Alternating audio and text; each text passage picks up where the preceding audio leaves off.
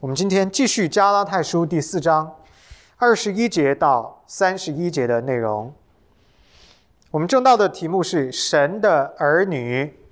先来看神的话。神的话如此说：你们这愿意在律法以下的人，请告诉我，你们岂没有听见律法吗？因为律法上记着，亚伯拉罕有2个儿子，一个是使女生的，一个是自主之妇人生的。然而那使女所生的是按着血气生的，那自主之妇人所生的是凭着应许生的。这都是比方。那2个妇人就是2约，一约是出于西奈山，生子为奴，乃是夏甲。但夏甲2字是指着阿拉伯的西奈山，与现在的耶路撒冷同类，因耶路撒冷和他的儿女都是为奴的。但那在上的耶路撒冷是自主的，她是我们的母，因为经上记着，不怀孕不生养的，你要欢乐；未曾经过产难的，你要高声欢呼，因为没有丈夫的，比有丈夫的儿女更多。弟兄们，我们是凭着应许做儿女，如同以撒一样。当时那按着血气生的，逼迫了那按着圣灵生的，现在也是这样。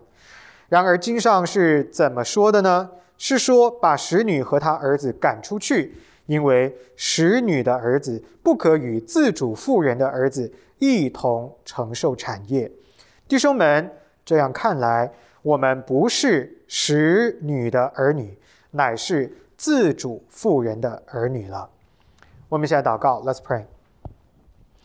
天父，感谢你的话，谢谢你借着今天的话要来提醒我们的身份，我们是你的儿女，我们不是为奴的，我们在你的里边是自由的。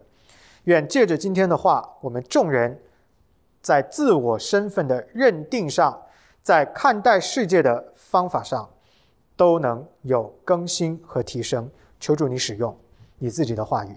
我们的祷告祈求不配，那是奉主耶稣基督得胜的名，阿们。今天的经文有没有很困难？有没有觉得一头雾水？你究竟在说什么？很难。所以呢，咱们要集中注意力啊，要把这个经文看清楚啊。其实啊，很多时候是翻译的问题，或许它的意思呢，并没有那么的复杂。我们先来回顾一下之前我们都讲了些什么。2周前的主日，我们了解到保罗在论证因信称义的风格上边做出了一些调整。他一改严肃理性的神学思维，转而强调与加拉太人友善亲密的关系。他再次向加拉太的外邦人基督徒诉说衷肠，表明他如父般爱他们的心，并且勉励加拉太人，无论是作为个体还是作为教会的肢体，都应当要追求属灵的成长，让基督耶稣成形在我们的生命当中。此外呢，保罗还呼吁会众跟牧者之间要保持友善健康的关系。传讲福音信息不应该成为牧师跟信徒之间的障碍。总的来说，牧者跟会众之间存在着一种相互启发跟相互关爱的关系。好的会众造就好的牧师。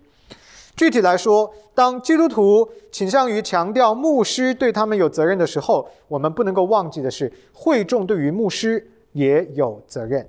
这是一种建立在耶稣基督里边，依靠圣灵彼此联络的关系。这是我们前面讲到的啊，因为上个礼拜我们没在这里啊，所以稍微提醒大家一下，回忆一下我们都讲的是什么。那今天的经文呢，保罗仍然还是那个保罗，理性冷静。他回到旧约，引用撒拉跟夏甲的故事来例证假福音跟真福音之间的区别，再一次的来强调因信称义的真理。我们来先看第一个部分，21节到27节，应许之子。保罗一开始就在21节问了加拉太人一个良心的问题，很重要。他怎么说的？21节，你们这愿意在律法以下的人，请告诉我，你们岂没有听见律法吗？什么意思呢？保罗采用了一个他此前从来没有使用的全新的视角，简单的用中文说，就是以其人之道还治其人之身。这个问题翻译过来就是他反问犹太主义者，那些讲假福音的人，还有那一些愿意听假福音的加拉太的基督徒说，你们既然这么的听话，这么的愿意守律法，那律法讲的话你们为什么不听呢？为什么即便律法书本身所启示的内容就是叫你们不要因行为称义，你们为什么要违背你们所拥护的律法去做与它相悖的事情呢？你们既然要听律法，那为什么不按照律法所启示的去做呢？这个就是保罗这句话的意思以其人之道反治其人之身。保罗的意思是说，你们这些人呢，实际上根本就是一知半解，半壶水响叮当，不知道旧约律法究竟都启示了些什么，所以就乱来。根据上下文，保罗这句话里边出现了两个律法，你看21节它出现了2次用到律法这个词，这2个律法有不同的所指。第一个律法指的是摩西的律法，以及因行为称义的错误的教导，虚假的福音。第二个律法说，你们岂没有听见律法吗？这个地方的律法指的是圣经的前5卷书，也就是我们常常讲的妥拉，就是摩西5经的意思，圣经的前边5卷书。我们把保罗这个问题翻译一下，翻译过来白话就是说，加拉太人或者是犹太主义者告诉我，你们这些试图通过遵行摩西律法去称义的人，你们难道不听从妥拉所启示的命令吗？你们难道不按照妥拉的启示去行吗？那如果你们都不听妥拉，不听摩西5经的启示，怎么叫做遵行律法呢？这个就是保罗所采用的一个之前没有用过的角度反问他们。保罗开始提醒这些犹太主义者，妥拉当中记载了亚伯拉罕跟他2个儿子的故事，以撒跟以实玛利。22节到23节他说，律法上记着，也就是摩西5经里边记着，亚伯拉罕有2个儿子，一个是使女生的，一个是自主之妇人生的。然而那使女所生的是按照血气生的，自主之妇人生的是凭着应许生的。什么意思？这个地方讲到的使女指的是埃及人夏甲。听过我讲创世纪的弟兄姊妹应该记得，夏甲是当时法老王送给亚伯拉罕的礼物之一，是一个女仆，她是以实玛利的母亲。而自主之妇指的呢是亚伯拉罕的原配的妻子撒拉，她是以撒的母亲。所以是2个女人，不一样的身份，生了2个不同的儿子。保罗不仅仅对比了这2个母亲她们的身份不同，而且对这2个的儿子以实玛利跟以撒也做出了区别。23节保罗说，那使女所生的以实玛利是按照血气生的，血气英文就是 flesh， 是根据肉体的情欲生出来的而自主之妇人所生出的以撒是凭着应许生的，应许是 promise。 一个是根据 flesh 肉体的情欲，另外一个是上帝的 promise。 你说这2个人是不是完全不一样？完全不一样。那么这个应许指的就是上帝曾经跟亚伯拉罕立的约，说他的后代要如天上的星，海边的沙那么多，而这个承诺要开始实施，要开始兑现，就必须得要有一个他自己亲生的儿子，是承诺的儿子。那么这个儿子不是别人，就是以撒。在以撒出生之前，迟迟没有子嗣的亚伯拉罕，在对上帝的信心上边受到了极大的挑战。时间一天一天的过去了，亚伯拉罕仍然没有生出自己的孩子来，年纪已经很大了，早都已经不可能生育了。可是上帝又说，我要给你，你就等。那这时候怎么办呢？妻子撒拉就决定要用自己的办法来扮演上帝，解决这个问题。他指示亚伯拉罕跟他自己的仆女夏甲埃及人去同房，那么夏甲就为亚伯拉罕生育了后代，就是以实玛利。撒拉跟亚伯拉罕想要透过他们罪恶的行为跟方法，以及由此而带来的错误的计划，来替神实现上帝的应许。这就是为什么保罗后来将以实玛利的出生跟肉体的情欲关联起来，与之形成对比的是什么呢？就是以撒。以撒是透过上帝的应许出生的，所以一个是肉体的情欲生的，一个是上帝的承诺生的，这是完全不一样的两个孩子。如果你还记得创世纪的内容你就应该回忆得起来，当时的撒拉已经太老了，早都已经过了生育的年纪了。然而上帝却赐福给亚伯拉罕跟他，使他们能够在神权威的恩典当中生下了儿子以撒，100岁的时候。因此呢，以实玛利跟以撒之间的对比就显得格外的重要。以实玛利是透过罪人代罪的努力，自己想办法要扮演上帝而生出来的，但是以撒则是根据上帝的恩典和承诺生出来的。一个是关于罪人，一个是关于圣洁的上帝，一个是我要想办法，一个是上帝承诺了我，是他的计划。这两件事就是这两个孩子所代表的对比，非常的重要。那么保罗有没有停止呢？他没有停在这里，他用寓意解经的方法来解释了这两个儿子跟约之间的关联。请大家看到24到26节，他说这都是比方，这两个儿子就是比方。那两个妇人就是两个约，一个约呢是出于西奈山，生子为奴，就是夏甲。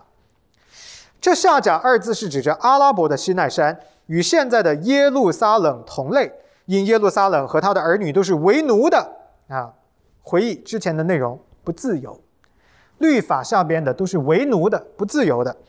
但是在上面天上的耶路撒冷 The Heavenly Jerusalem 是自由的，是自主的。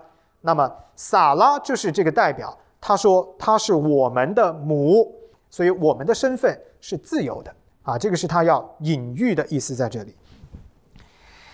整个这一段呢，保罗提到了他的解释，他说夏甲对应通过摩西在西奈山所建立的摩西之约，代表着地上的耶路撒冷。地上的耶路撒冷其实就是指以色列这个民族。而撒拉对应的是亚伯拉罕之约，代表的是天上的耶路撒冷，是什么呢？神的国度。那么地上的耶路撒冷跟天上的耶路撒冷有什么区别呢？这究竟是什么意思呢？咱们来把它看清楚。有区别很大的区别。第一个区别，地上的耶路撒冷是由罪人组成的，而天上的耶路撒冷是由圣徒组成的。换句话说，前者是有罪的，后者是圣洁的。保罗将以实玛利的出生描述为肉体犯罪的结果。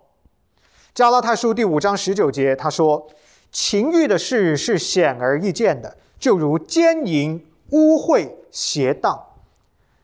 他说这个人的出生是肉体奸淫犯罪的结果，不是他的计划。与之形成对比的是，只有那一些被耶稣基督宝血洗净的人，才能够成为天上耶路撒冷的一员，也就是圣徒们聚集敬拜的神的国度的成员。所以地上的耶路撒冷指的是有罪的人的集合，而天上的耶路撒冷指的是圣洁的圣徒的居所是有区别的一个有罪，一个无罪。第二个区别，地上的耶路撒冷是受奴役的，没有自由，而天上的耶路撒冷是自主的，是自由的。所以在自由这件事上是不同的。埃及人夏甲是在奴仆的身份当中生下以实玛利，他为什么愿意要去听祖母的，跟亚伯拉罕去同房呢？就是因为他要试图通过肉体的努力，想要改变自己奴仆的身份。保罗将这个问题呢引用到犹太主义者的身上，说这些犹太主义者跟夏甲犯的是一模一样的错误。什么错误呢？都是试图要通过自己人的方法，我的方法，要来改变我的身份，要来得到上帝给我的应许。但是最终你能得到吗？你的方法不能够让你得到，只有上帝的方法才能够给你。他们最终不能得到他们拼命想要追求的神的祝福，反倒将自己交在了律法的手中，好像被关进了监牢，失去了自由的奴仆一样。与之形成对比的就是天上的耶路撒冷，是由那一些因信耶稣基督而寻求祝福的人所组成的。他们是透过主耶稣基督得蒙上帝神圣应许的实现，他们得到了圣约的祝福。你相信耶稣基督，你就得这份祝福，就这么简单。上帝的承诺，他们在耶稣基督里边，因为基督耶稣为他们死了，为我们死了，所以得了自由。我们成了自由的人，因为任何相信耶稣基督的人，从罪恶跟死亡的捆绑当中被解脱了。这两个东西不再捆绑我们，所以我们得了超越死亡、超越罪恶捆绑的自由。这是他们的第二个区别。地上的是受奴役的，天上的是有真自由的。为了进一步论证保罗的观点，他把西奈山跟锡安山做了对比。听起来是不是很晕？西奈山是西边的西，无奈的奈；锡安山是锡箔纸的锡，安全的安啊，这是完全不一样的两个地方啊，两个地名，一个叫 Sinai， 一个叫 Zion， 这是不一样的啊，大家要听清楚。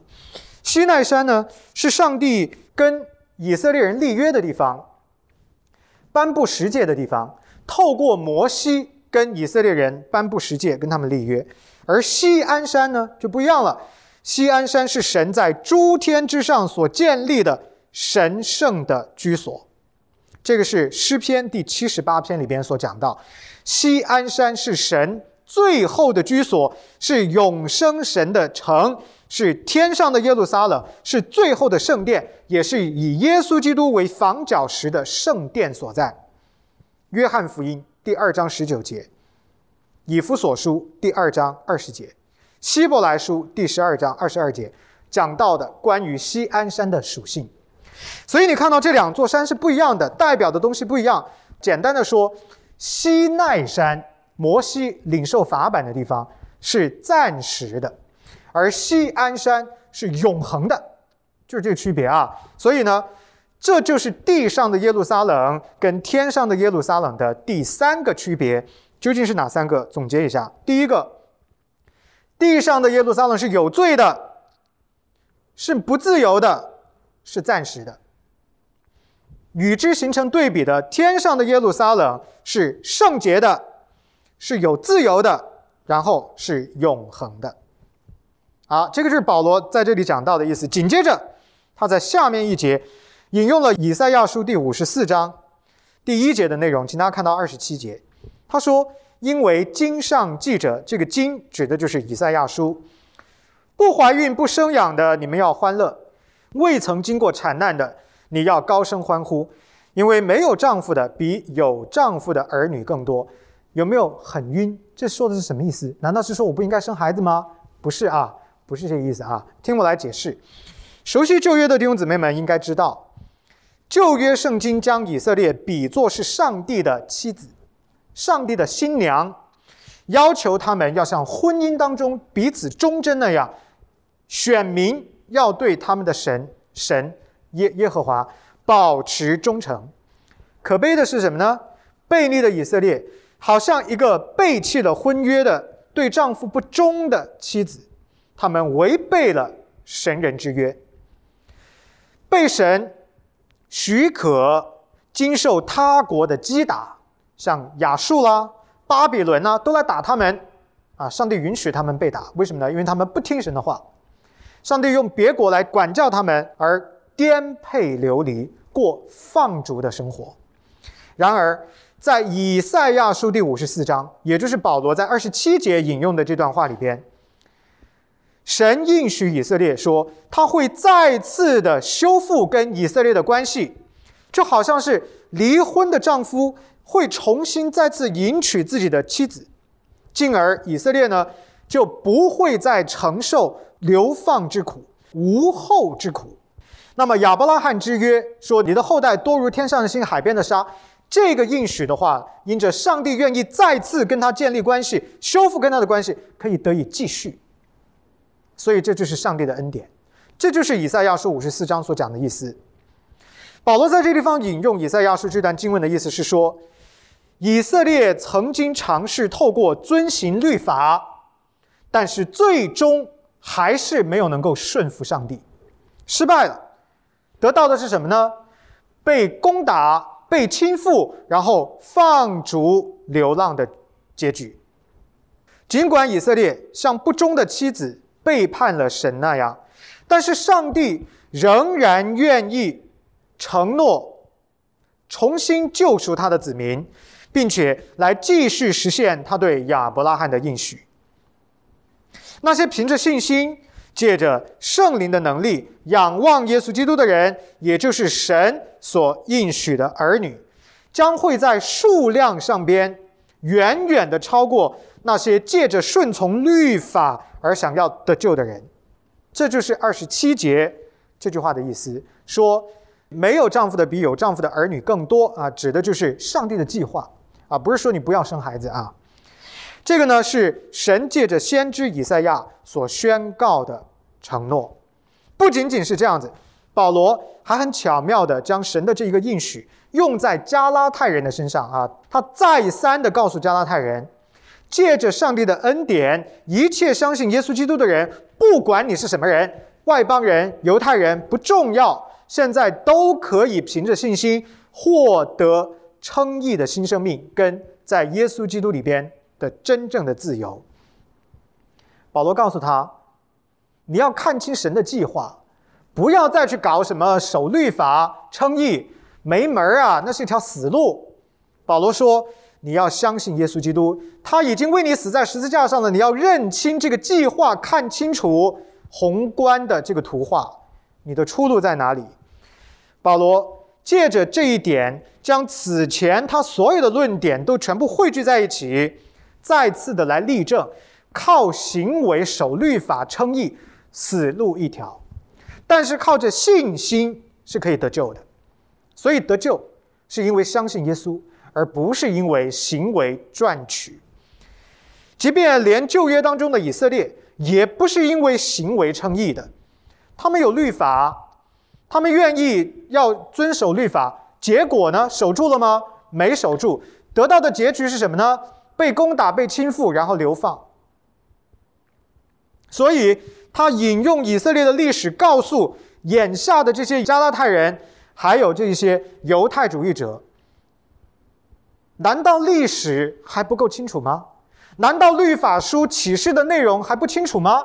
你们这些一天说要守律法的人，律法写的是什么？你们自己有读懂吗？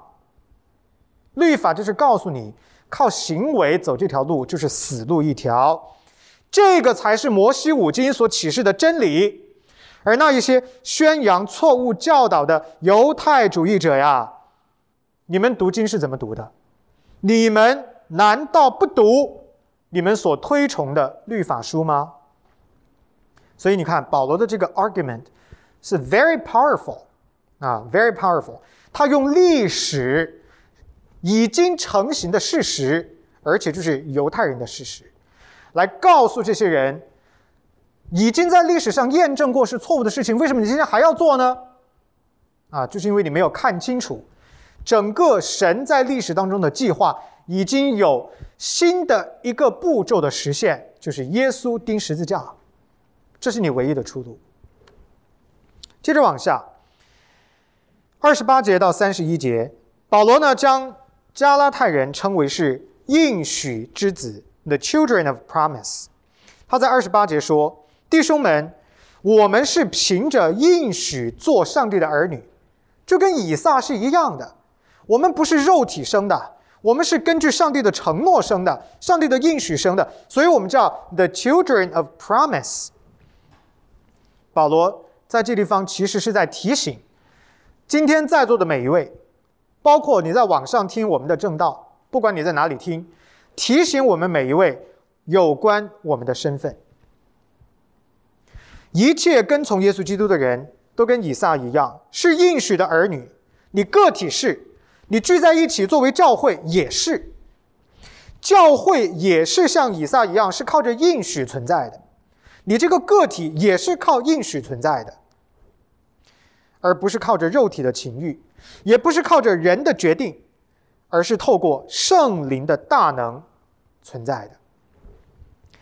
约翰福音第1章11到13节有一段非常精彩的描述，他说他到自己的地方来，他指的是耶稣基督，耶稣基督到自己的地方来，自己的人倒不接待他，凡接待他的就是信他名的人，他就赐他们权柄做上帝的儿女。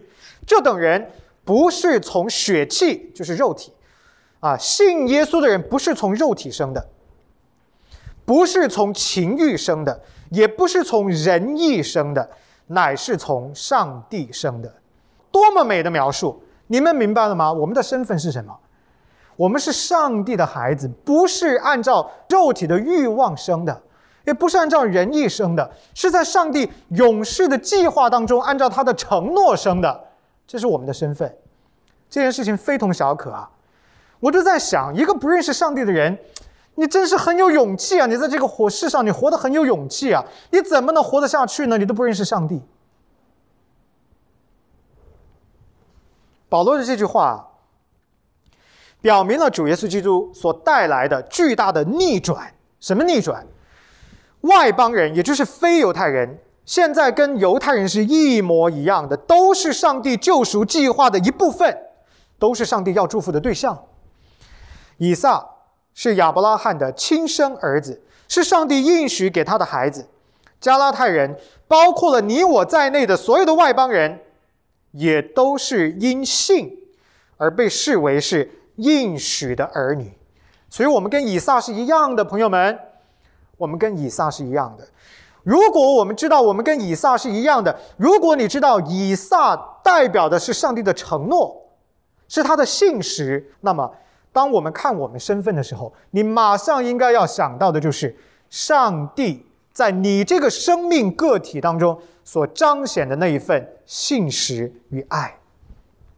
你看你自己的时候，你不要只看到你自己，你要透过你这个生命看到给你生命的造物主，他的承诺，他的应许，他的美善，这个才是对生命有晋升的符合圣经的认知，身份的认定。同时作为基督徒，我们是透过我们的兄长耶稣基督而被上帝收养的，记得吗，朋友们？ Adoption， 我们借着耶稣基督归为上帝的后嗣，属乎神家。作为基督徒，我们被耶稣基督彻底的释放了，得了真的自由，超越死亡，超越罪恶。作为基督徒，我们属于天上的耶路撒冷，不是地上的这个教会是地上的，你如果走到最后，你是天上的；你半途而废，你还是地上的。因此呢，弟兄姊妹们，在耶稣基督里边告诉我们，在身份认定上有3个东西是重要的。第一，在耶稣基督里边的你有绝对的价值，绝对的，你听清楚这句话。世界可以苦待你，世界本来就要苦待你，生活可以折磨你，人可以看不起你，但是在耶稣基督里边的你，你的价值是恒定不改变的，没有任何人可以改变，可以拿走，可以篡改，你的价值是恒定的，上帝爱你。第二，在耶稣基督里边的你是自由的，自由不是为所欲为，是你知道界限在什么地方，你知道在界限的里边，你就可以做任何的事情，上帝许可你，他祝福你。第三，在耶稣基督的里边，你的永恒是有保障的。现在地上的生命只是一个片段，一个刹那，你真正要度过的永恒还没有开始。但是如果你在耶稣基督里边，你将来的那个 eternity is secured。那么同样的反过来，如果你不在耶稣基督的里边，也是 secured but at a different place。是否把你 secure 在一个不一样的地方？所以我们的身份的认定意味着很多的事情，意味着我们在现在的地上的生活应该要如何开展，我们应该要如何建立关系，我们要如何对待教会、对待信仰。这不是一个空乏的理论，而是跟你每天大大小小的决定都有关的事情。以实玛利跟以撒的比喻，这个对比还没有结束啊。接着往下看，保罗进一步的解释说，做奴仆的以实玛利逼迫了应许之子以撒。29节，请大家看到，他说，当时那按着血气生的逼迫了那按着圣灵生的，也就是以实玛利逼迫了以撒，现在也是这样。创世纪第21章8到9节记载了一段故事，他说，孩子渐长，指的是以撒100岁的时候生下来这个 baby 很不容易老来得子，慢慢的长大就断了奶。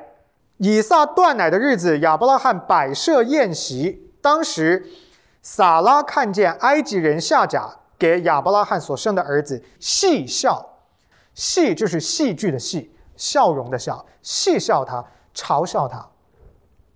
戏笑这个词的意思其实很严重，它指的是玩弄是玩弄的意思。所以这句话什么意思呢？保罗说，以实玛利嘲笑、嘲讽、玩弄了以撒。根据创世纪的上下文，以实玛利很有可能是嘲笑以撒很特殊的出生，也就是说，以撒是在撒拉跟亚伯拉罕根本无法生育的年龄生出来的。事情呢，远远不止这么简单。嘲笑以撒的出生，绝对不仅仅只是嘲笑以撒而已，因为以撒代表着什么？上帝的计划、上帝的承诺、上帝的能力、上帝的信实。你嘲笑以撒，你就是在嘲笑上帝自己。所以这一切都是神所成就的。你如果嘲笑上帝的计划，这个事情很严重朋友们，这是一个很严重的错误。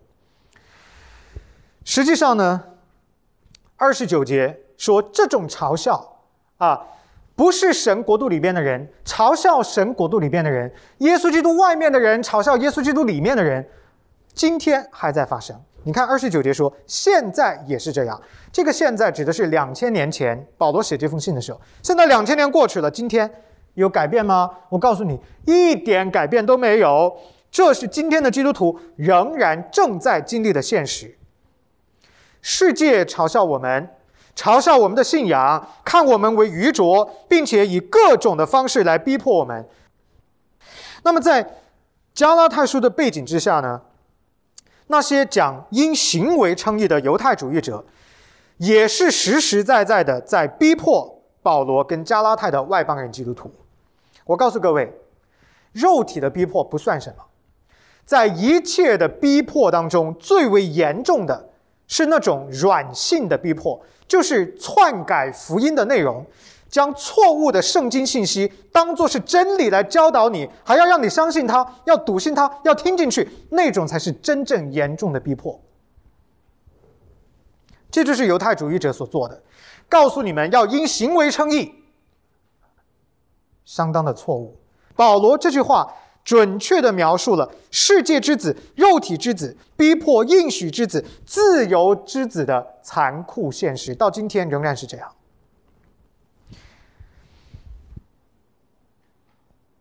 所以朋友们，怎么办？我们要气馁吗？我们要放弃吗？我们要丢掉自己的圣经立场，跟这个世界去同流合污吗？千万不要。你要是一个真的有信仰的人，你应该不气馁，因为在上帝的计划当中，这根本都不是故事的结局，这只是人罪恶的表现而已。上帝的大能是超过这一切的。保罗在第30节引用了创世纪21章10节的话，他将夏甲跟以实玛利的结局写出来，告诉他的读者。30节请大家看到，然而经上怎么说的呢？创世纪怎么说的呢？把使女跟他儿子赶出去，因为使女的儿子不可与自主妇人的儿子一同承受产业。神是公义的，朋友们，保罗的意思很明确，一切通过自己有罪的努力而想要试图寻找到救恩得救的人，是最后得不到的。你要通过自己的方法要得救的人得不到，因为这一份的祝福是上帝留给应许之子的。那一些属肉体的人就会像夏甲跟以实玛利一样，被赶出圣约的群体，属于地上的世界，而不是天上的世界，不是神天上的耶路撒冷。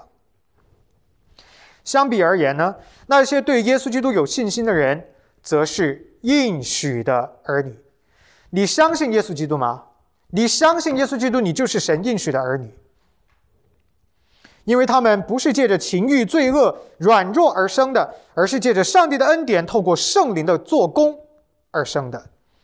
因此呢，保罗在最后借着31节，请大家看到，提醒我们每一位今天在这里的弟兄姊妹，这样看来，我们不是使女的儿女，乃是自主妇人的儿女了。什么意思？保罗告诉我们，我们是谁？我们是自由的儿女，是应许的儿女。说到底，我们是神的儿女。所以各位，你们要记得啊，你们是神的儿女，这个身份永不失落，好好的持守它。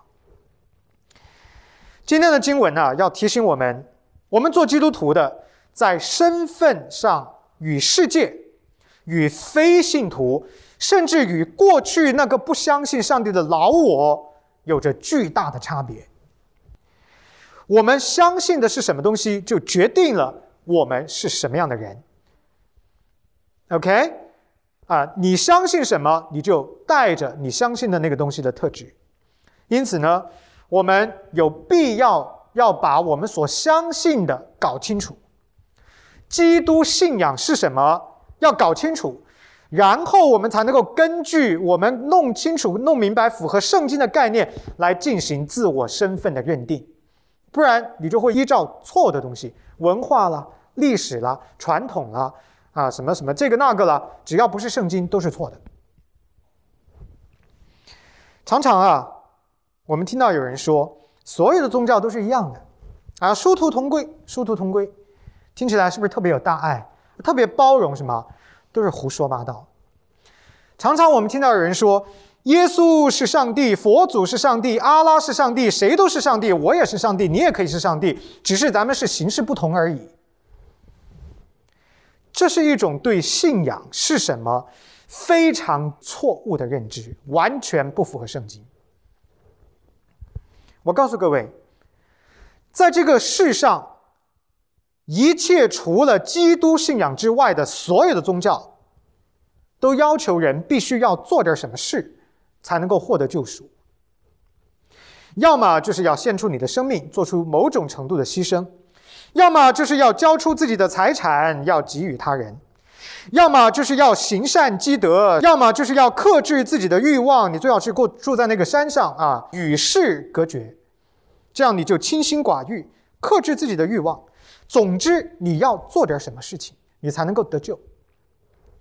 这是所有的宗教都表现出来的共性，即便就是犹太教也是一样。在旧约当中的以色列也错误地将遵行律法当作是积累善功的手段我可以靠这个来得救。这种宗教思维可以被称为是因行为称义的思维。在这种思维上边所孵化出来的以各种累积功劳换取救恩的这种体系，我们给它取个名字叫做善功性的信仰体系，是一个 merit-based system。 换言之，善功性的信仰实际上就是一种自己救自己的信仰。事情是你在做，功劳是你的，你做得多功劳就大，那不是你救自己吗？那不就是你自己救自己吗？简单的来说，这一套的体系讲的就是人的行为决定了他自己能否得救。我告诉你，罪人这个带罪的脑袋也就只能到达这个水准，这是错的。与此形成鲜明对比的是基督信仰。朋友们，基督信仰所教导是另一个令人震惊的真理 ，a shocking truth to you， 那就是罪人永远没有任何的可能性通过做任何的事情可以让你得救。人永远不能自救，人只能被救，不能自救。听懂这句话？人只能被救，不能够自救。罪人必须要凭着信心仰望另一个无罪的人来打救你，这个人就是耶稣基督。我们把基督信仰的系统称为救赎性的信仰系统。换句话说，救恩是单单靠神的恩典，单单借着耶稣基督，单单凭着信心所成就的，跟你我的行为没有丝毫关系。是 God alone, Jesus Christ alone, grace alone， 跟我们没有关系。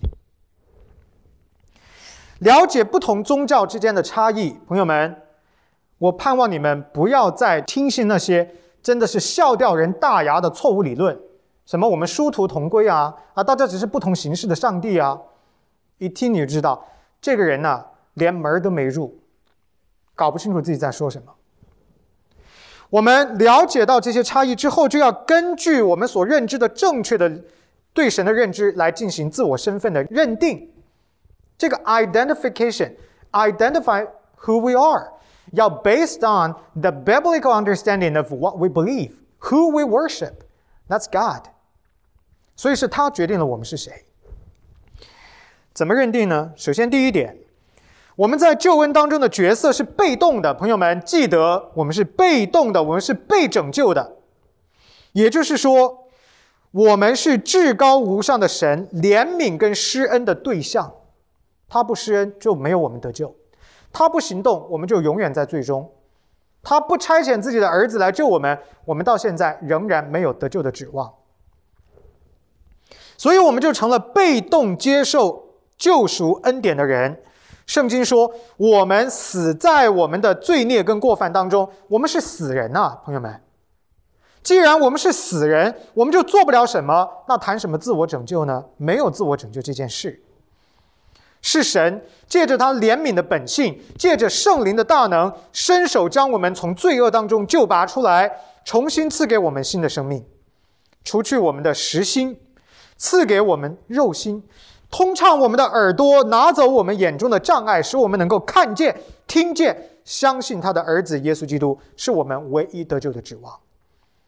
所以我们是被动接受的。有人给你一份礼物，你是接受礼物的那一方，这是免费的，不是你赚来的，这叫恩典。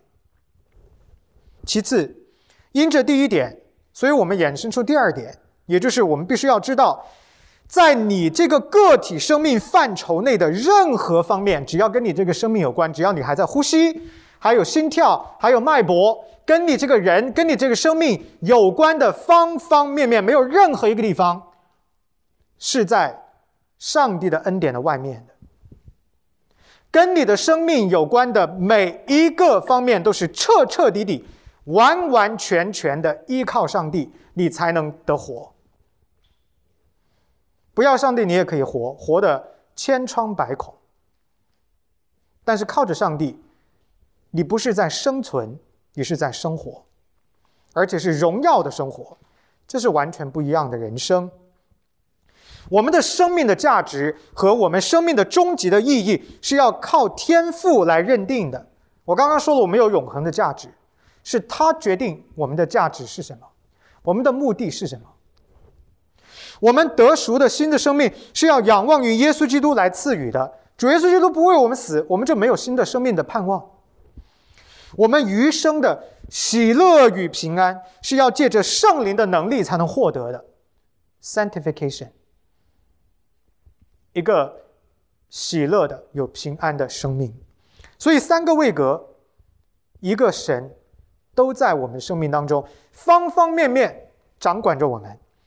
没有任何一个生命的组成部分是在上帝的恩典以外的，我们是完全靠着造物主才能够活下去的被造物。听清楚这句话，我们是要靠着神造物主才能活下去的被造物。最后，我们是自由的人。